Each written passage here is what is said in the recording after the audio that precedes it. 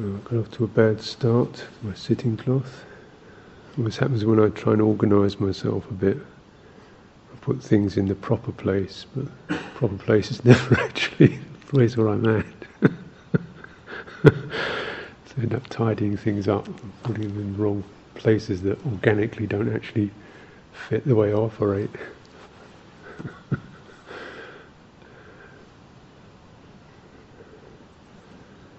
And that's a bit like the practice and the strategies, the techniques of retreat. Often we kind of got some fairly clear ideas, but actually you've also got to realise they don't necessarily fit the way you operate, the kind of organic experience that you're in. A bit, your own kind of physical states and energy states and mood states, and how comfortable you are in your own role or position, and these kind of things will have their effects. So, I find myself wondering what to do. So,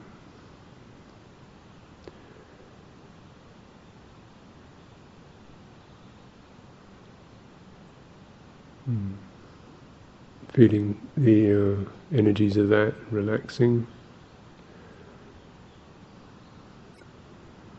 So at this time, in the process of retreat, almost certainly, we start more or less in the same kind of line, and then naturally, as things move along, as you enter into your body-mind experience, then your own karma, your own tendencies, your own strengths, your own disturbances come up, and they naturally move your process along. It probably starts kind of fanning out in slightly different directions, in terms of the tempo we create for ourselves, the kind of initiative or the quality of calm or relaxation or effort that we apply. So it sort of it varies, but basically the four foundations of mindfulness, the things you can kind of carry it all in, all the variations of your experience within. And it starts with the body, and in fact it seems that everything occurs within the body, or the body reference, you can access all of it. Even though the physical sensations aren't necessarily the subject of our attention, the sense of being embodied, being here, and the stability, the presence of actually being here, fully here, is the thing that stays with us. Through the whole process of the practice, we come to where we are, or our address, if you like. And there's I think a saying in the Anguttara Nikaya where the Buddha says, just as the oceans, all the various rivers and streams feed into the great ocean. The ocean is the container of all of it, the thing that everything empties into. So all the qualities of wisdom and discernment and so forth gather up into mindfulness of the body. Something like that. This is the address.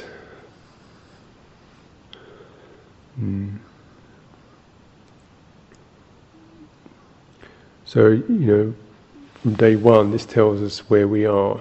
It's the thing that people point at, the thing that gets touched and identified with. It's the thing that experiences the basic environment, pleasure, pain. Thing we say this is the thing that dies. We notice that. You don't know what happens to the mind or heart, but you certainly see bodies dying. So that sets the paradigm. You see them being born and you see them dying. And that kind of says that's what this address is about. So we're in that, and the various reflexes that come out of that. Everything embodied seeks somewhere safe, stable, secure, and somewhere where you get the food, get the energy, get the resources. Whether that's physical food or warmth, climate, somewhere where they're giving you the nourishment, the support. So it's two factors. One, it's protected, safe, settled, and it's nourishing everything. So that's what's occurring in terms of the bodily signals, bodily system. All animals do this. Human beings, quite developed, so we also have, we're not just reflexes, like other creatures, just lizards and so forth, are just more or less ants are just reflexes towards that sense of territory and the sense of seeking food. But we've developed along the line of development to the point where actually something can step out of those reflexes and say, yeah, that's true, but this isn't really necessary. You don't need this territory because you've got somewhere else, or you can move somewhere else. You don't need this food, or it's you need it, but not right now. Wait, or look after the rest of the people in your group, or something like that. We nourish each other, we give up for each other, and so forth. So it's kind of something can step out of that reflex system. Human beings do this a lot, and we start to look at other things. So, what will give us a sense of friendship and companionship and happiness on a more emotional level. Still, it's the same kind of pattern.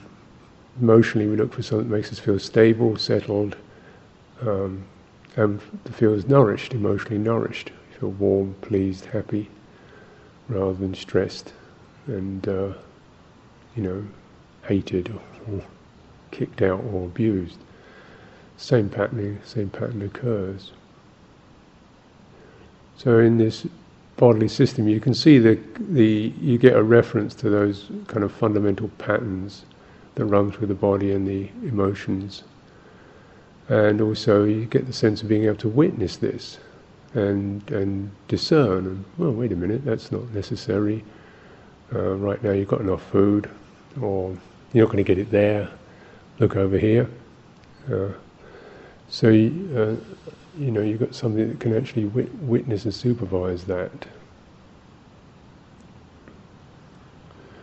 So these reflexes, which create volition and intention, can also be checked, and you can moderate them.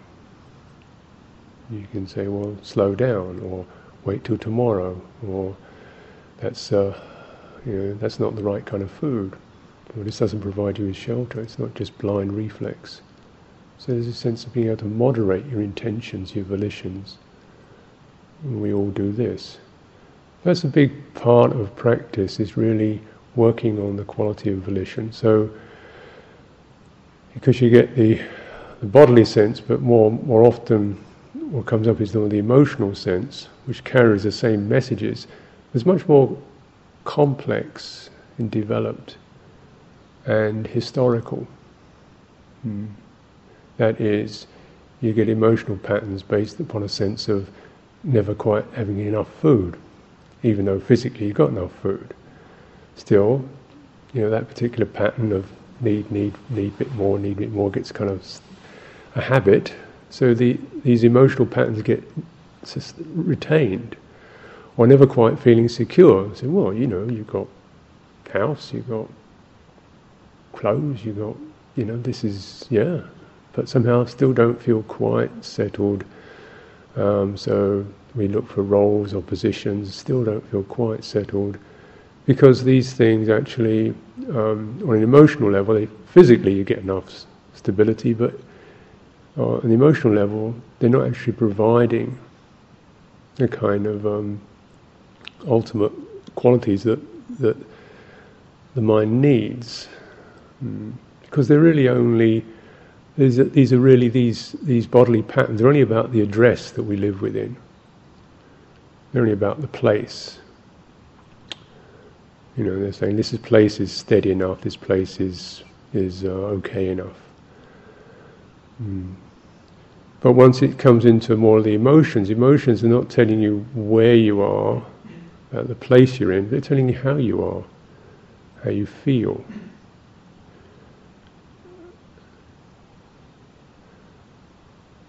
And that gets, when you look at this, as you experience this time after time after time, it's a very intimate, particular thing, and it's very familiar. So how you are becomes who you are. I am this. I'm this kind of set. This is my stuff. This is me. These are my feelings. This is what I am. I'm in this. And then it can't actually crystallize into something that's ultimately steady, because it's always changing. It's moving and changing. It's never quite steady enough to be who I am. So the feeling level, the affective feeling level, is a kind of moving up and down, pleasant, unpleasant, neutral, will get better, won't get better experience. So it doesn't. It's a kind of that's the quality of unsatisfactoriness of it. And we kind of, without thinking this, as we mirror that, it becomes who we are, what we take ourselves as being, the basic message of being, this kind of state of not quite, and maybe would and should, what could be, but never know, and whatever comes along with that. The feeling of, well, never going to get there, or the feeling of try a bit harder, or do this, do that, to get to, that state. But there isn't one. Because that is based upon how you are, how you're feeling, and feelings change, mind states change. This address is a continually moving one, it shifts and changes.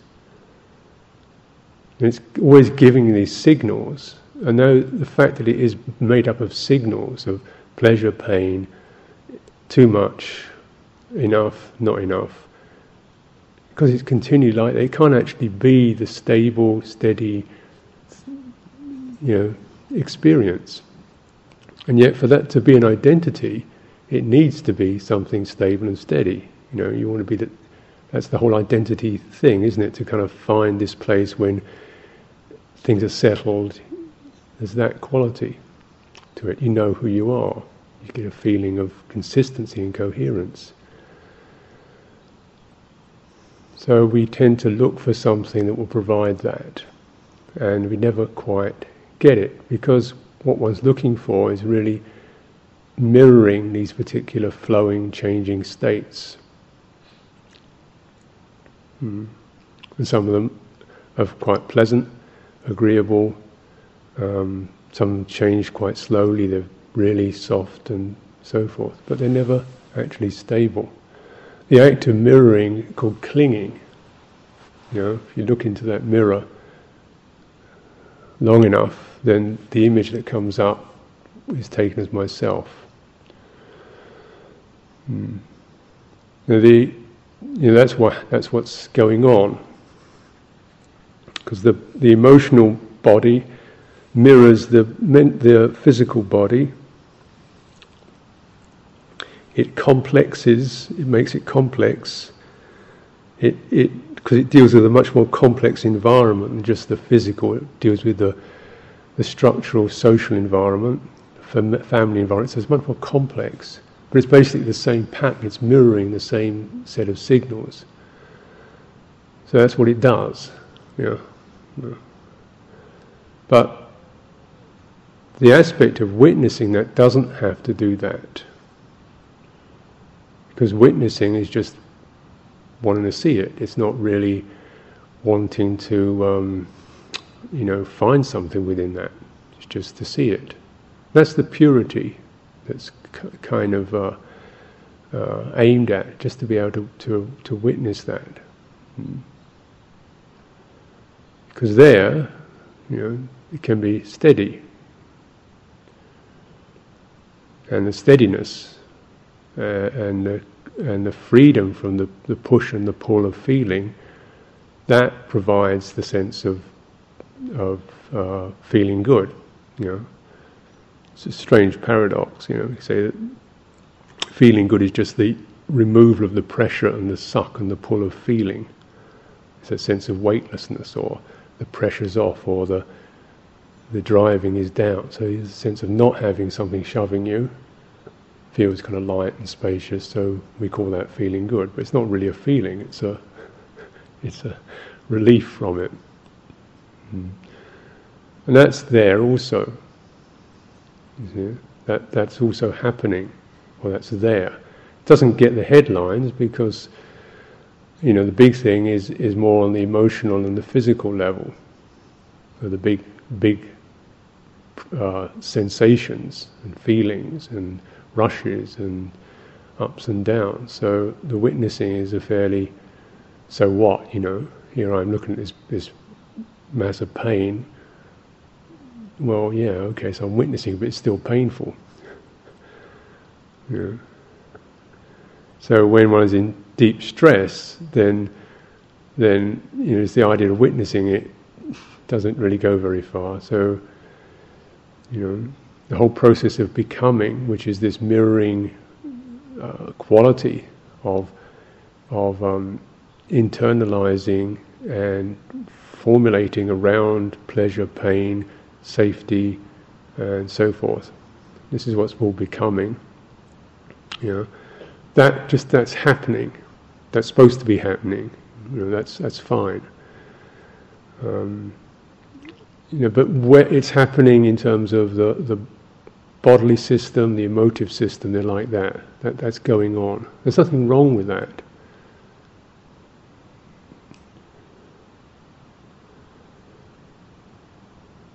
So we sometimes talk about these things as if they shouldn't be that way. But that's what they're supposed to be. If your body is not looking is not interested in security and warmth, you've got problems. If it's not interested in food and shelter, you've got problems. You're not going to live very long. If you're emotionally so frozen that you don't feel these things, then you've got big problems, really. So that's that shutting down of the system, that negation of this natural system, is an affliction, a wrong view, and it happens to people. Definitely happens to people. When it's like a kind of give up. Bits of us give up. We resign. We close down because just feeling things and not being able to get the pleasant feeling, not being able to feel secure. Well, let's just shut it off altogether, rather than just being this sense of continual uncertainty, insecurity, anxiety, barrenness, lack of warmth, and so forth. Well, just close it down. So you can do that. That's the vibhava, closing down. It gets very drastic at times, and it can touch. We can be doing fine, and something hits us, and then suddenly we just freeze right up, shut down, because it's just you don't want to be with that in that particular address. So we leave the territory, we leave that address, we jump out of it, we freeze up, or we kind of spin off into some other place in the cosmos, some other mode of being. This kind of mild panic occurs, and mind jumps, skips. So it gets. That's what happens at times, and for an untrained person, it happens more often. So more often they're out, out of their address. It's a world of spinning. As we begin to train, we come into recognizing how much the time we spend away from home, because we never really had one, a comfortable one. So that sense of then the becoming energies are then actually it doesn't close them down. You just get into a negative experience, non-becoming, and we seek for a place where we can hide, get away, shut down. So the same pattern still occurs, because instead of reflecting on it, one is just caught in it. The reflex catches hold. Now the only place that this stops, the only place this isn't, neither becoming nor non-becoming, is a human capacity, which is the sense in which we're just actually witnessing this patterning. That's one way of looking at it.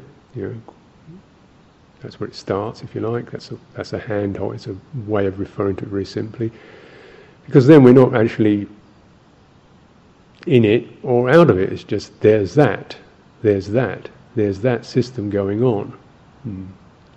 So you get that. This is a viveka, detachment. You get sense. You just step back and witness the system as it's going through its things. So that's your first quality of intention, is just, cannot dukkha be understood? Can this urge to become, this reflex, can it be witnessed, understood, sensed as, that's where it happens, that's what's going on.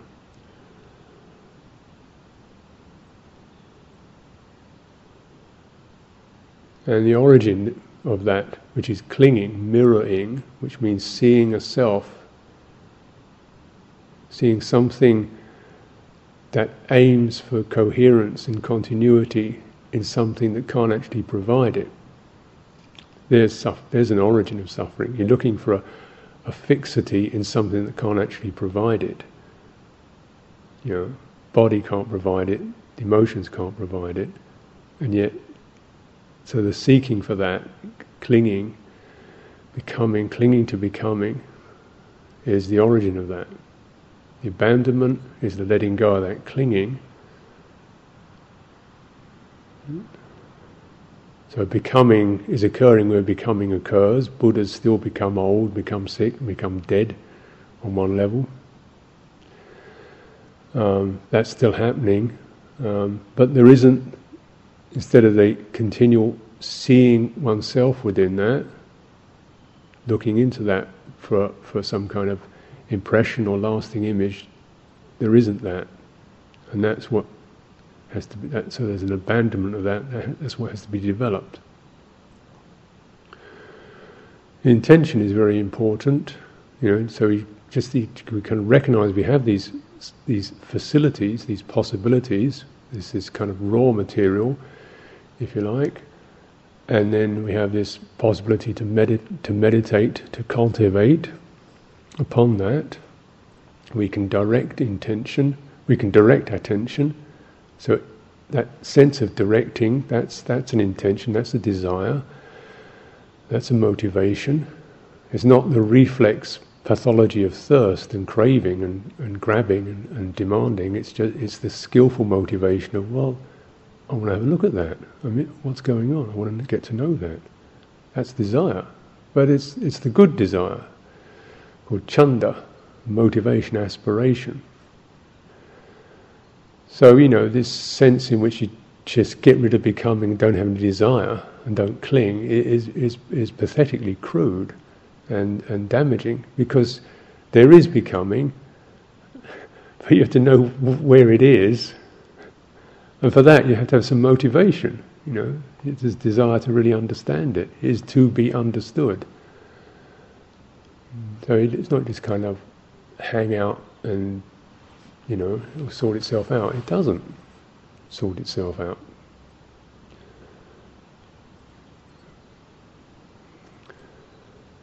But then the quality of intention is to be moderated, So there's a cultivation of development.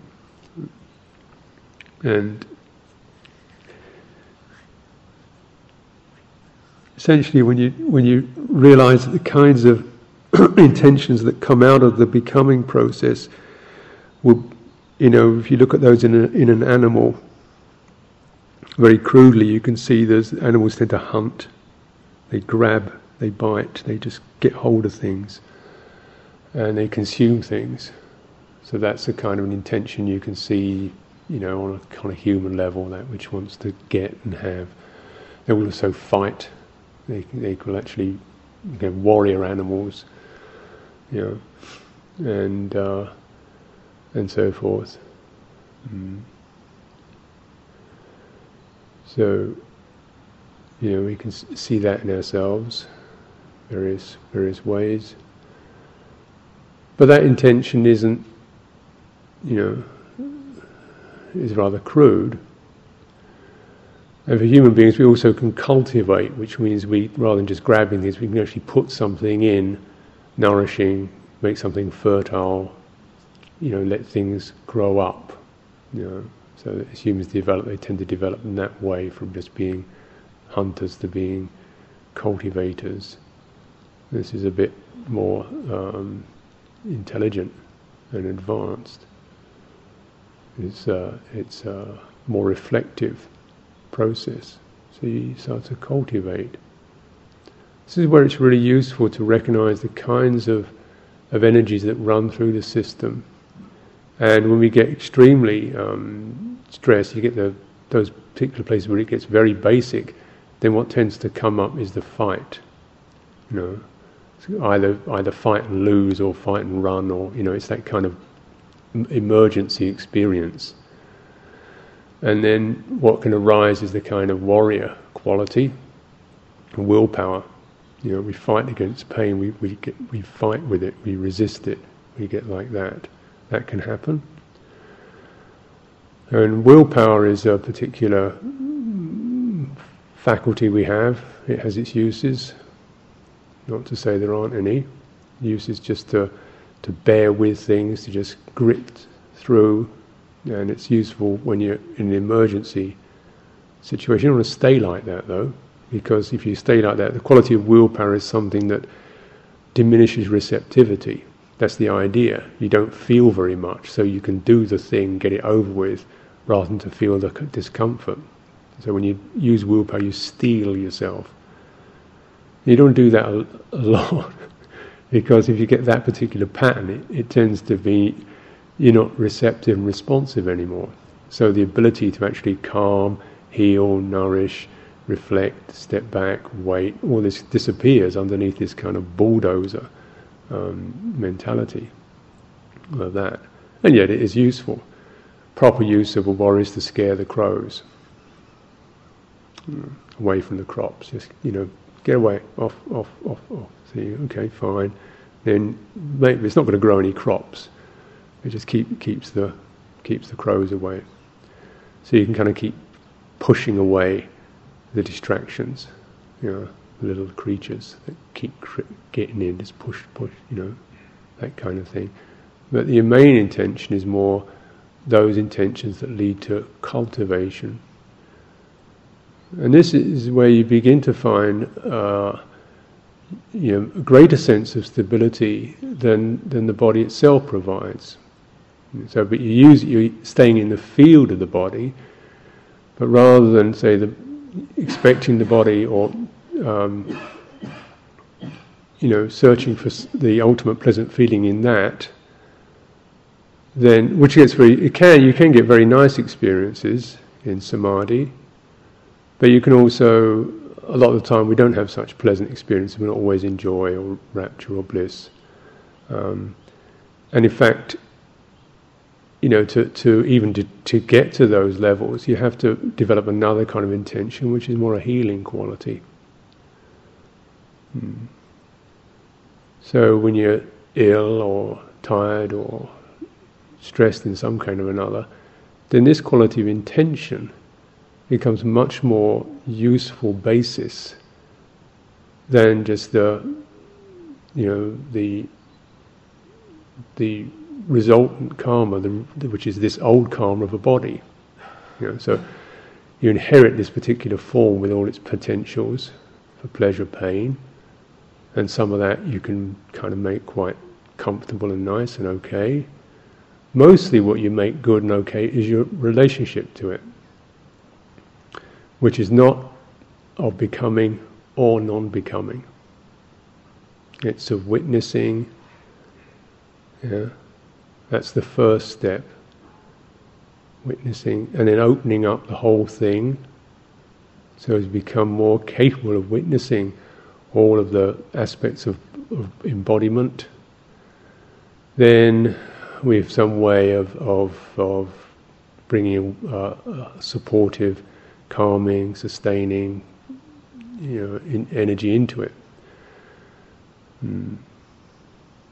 Those aspects of embodiment on an energetic level are not just physical sensations. These are the whole kind of embodiment energies, which are to do with fear, nervousness, tension, that kind of experience. We feel that, so you can feel into that sense. A feeling of pressures of various kinds, of those kinds of senses that the body carries. Sexuality, that which seeks the vitality and energy through in that particular way. So these sort of the comfort experiences that these energies structured around seeking comfort and happiness. So these are all things you have to get to come to terms with in your embodiment experience. It's not just the pains in your knees. It's these channels which, first you can make one kind of, because they are the things that most intimately one mirrors. You get a lot of emotional responses around that stuff. You get the passions, you get the anxieties, you get the doubts, you get the resentments, and they're just kind of coming up through the system. And naturally they do carry or crystallize in particular topics. They've little movies, little pieces of dialogue come out of them, little images pop up out of them. Either historical images or complete fantasy images, often being played out on your social environment. That is, people around you carry the projections of one's anxiety, one's feeling of being intimidated, one's feeling of attraction, passion, and so forth. That's kind of what happens. Where it's useful in intention is that you cut off the warrior bit. The willpower is to actually cut off the topic, cut off the stories. So you can just get to the energies. You can't actually cut off the energies. If you do that, and there tends to be a lot of inner conflict. What you can do is cut off or the verbiage, the storyline. So you just come to the senses of passion or anxiety and so forth as you can feel them, and then those energies can't be eliminated in that willful way. So willpower is useful for things like sense restraint. You just deliberately turn away, switch off, push, that kind of, you keep scaring the crows away, you keep the crows off your crops. And internally you see your mind going to some place where it can pick up a whole piece of narrative of I never get and she doesn't, how come I, or whatever, or passion. You say, no, stop that story. But you don't cut off the energy. Unless you really need to, because you're completely overwhelmed with it. But you do try to definitely remove the topic. That's the skillfulness of that kind of willful, direct attention. It doesn't want to listen, it doesn't want to receive, it just wants to push that away. That has its uses. If you're just open and receptive to everything, you can get flooded. It's complete flood. of proliferated stuff. So cutting off is one aspect, but you can't eliminate primary energies, because until you're dead, they're supposed to be here.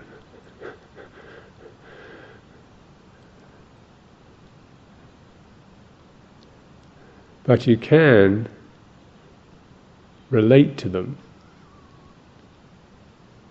So, the feeling of passion, attraction, pulling towards, you come to that, you can kind of contemplate, almost visualize that sense of what that energy feels like in your body, in your system, in your mind, your heart. Fire element. Breathing in, breathing out. Bringing that into full awareness. Bringing the quality of non-proliferating awareness onto that. Breathing in, breathing out, and just kind of attuning it to something that's calm and steady. See what happens.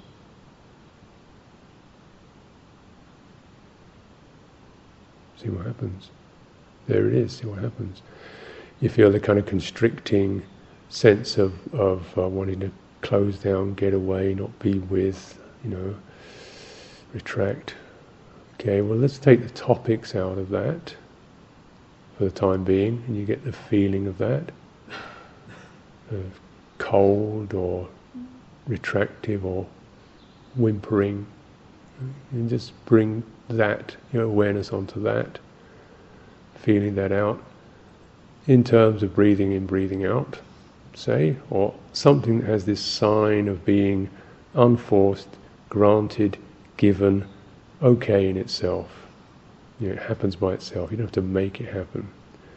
So you get that sense of just an unbidden benevolence, an unstructured benevolence. And so you see what that does. Just put the two together. Now, as your intention always in putting this together is just that the suffering may be abandoned. The damage may be abandoned. That's your intention. That's why you do it. But you don't do the abandoning. It tends to happen because you just bring the health into play.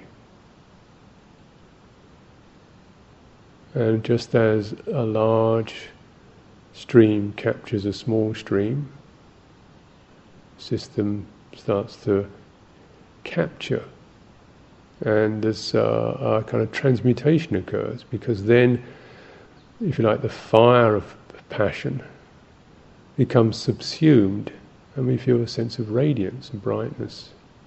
So you're not trying to cut bits of energy system off, so you end up with something completely whittled down and neutralized. You incorporate, and that's how fundamentally that's the model of doing it. It's the model I'm encouraging.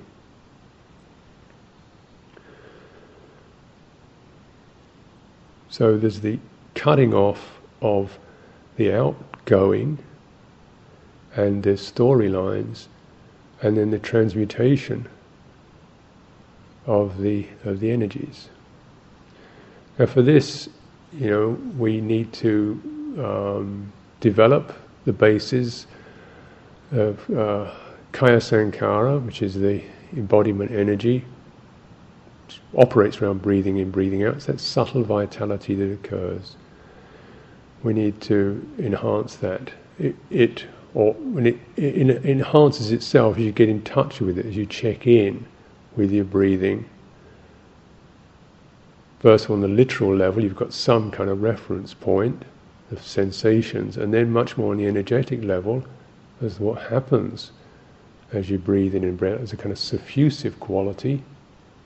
You don't need to get too physically detailed, just the general suffusive sense. Then you can pick up where that sense is felt maybe in your hands, in your face. And you say, yeah, it kind of happens all over, really.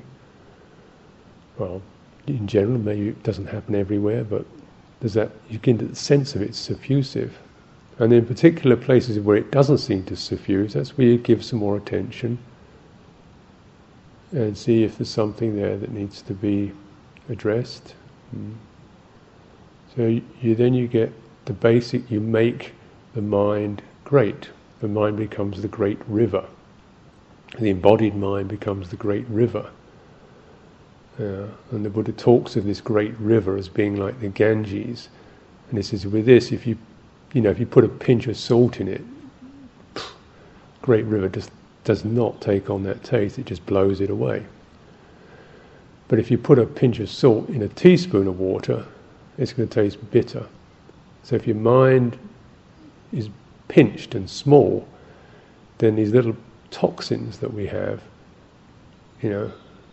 taste very strong. So you need to make the mind great, vast. So this is the image that the Buddha uses. And the embodied mind is spread out, great, feels a sense of full span. Along with that comes the Brahmavihara, or the sublime mind, the exalted mind, the mind that is measureless in terms of its intention to heal, to relate. Yeah. It is a relational experience. The mind base is relational. So we need also to access and develop that relational sense. We're not just kind of looking at things in a blank way, but heartful. So it starts with just being able to really, you're not trying to kind of pump up a lot of emotion, but just get this the sense of hey, this is some, when you see suffering, rather than just being anxious or nervous about that and trying to fix it, just feel for that, some feeling for it. Sometimes we step over this. That is, we experience something problematic as either, we'll change it, make it another way, or, I don't know what to do, close it off. That's the kind of little panics. My mind can do that, does do that. Fix it or forget it. Fix it, forget it. Fix it, forget it. Jump. The other option is feel it, which is perhaps a bit more uncomfortable. But to me, that's a place of some learning. Something I feel I need to develop, without going to the sense I've got to fix everything, or just shrug it off. Let's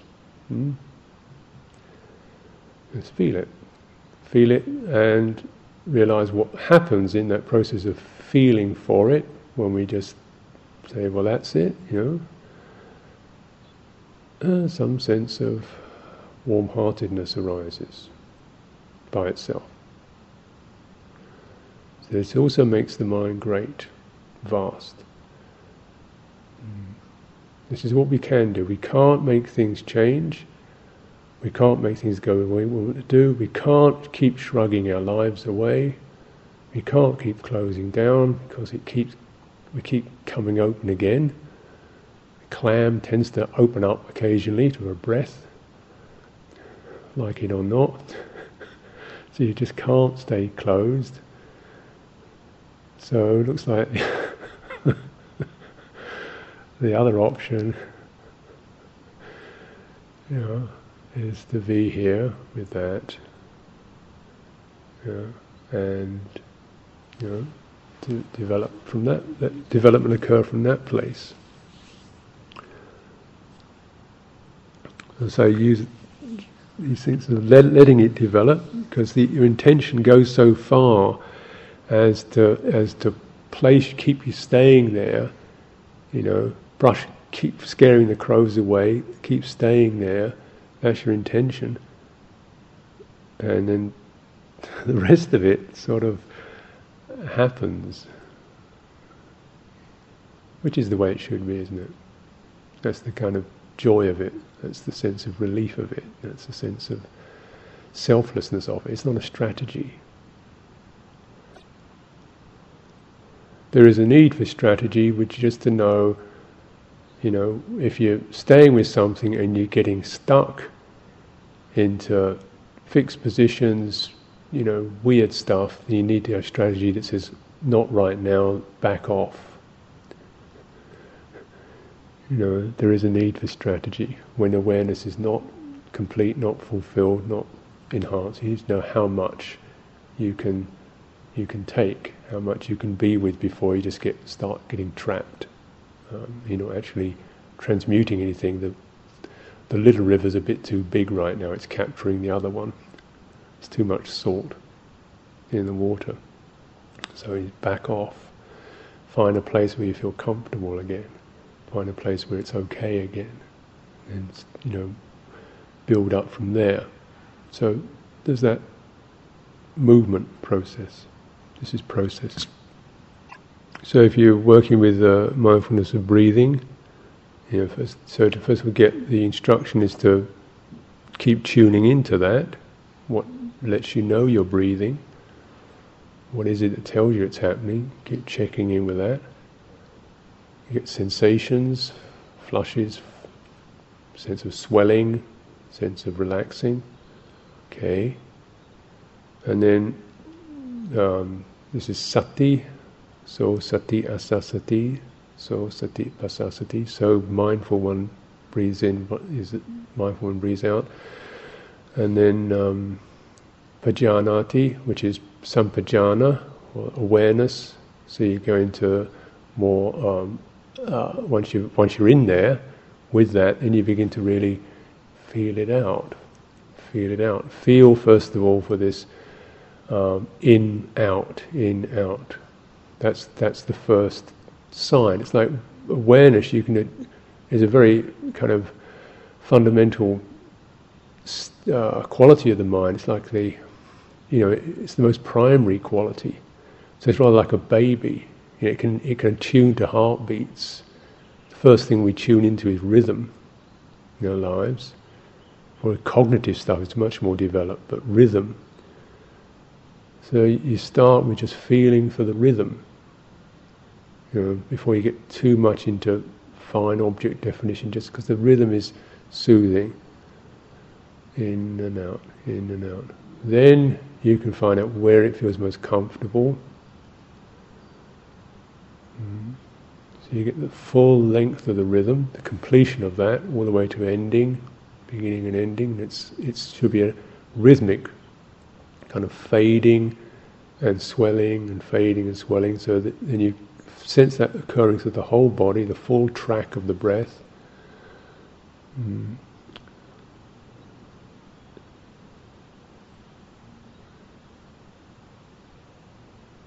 And you keep scaring the crows away.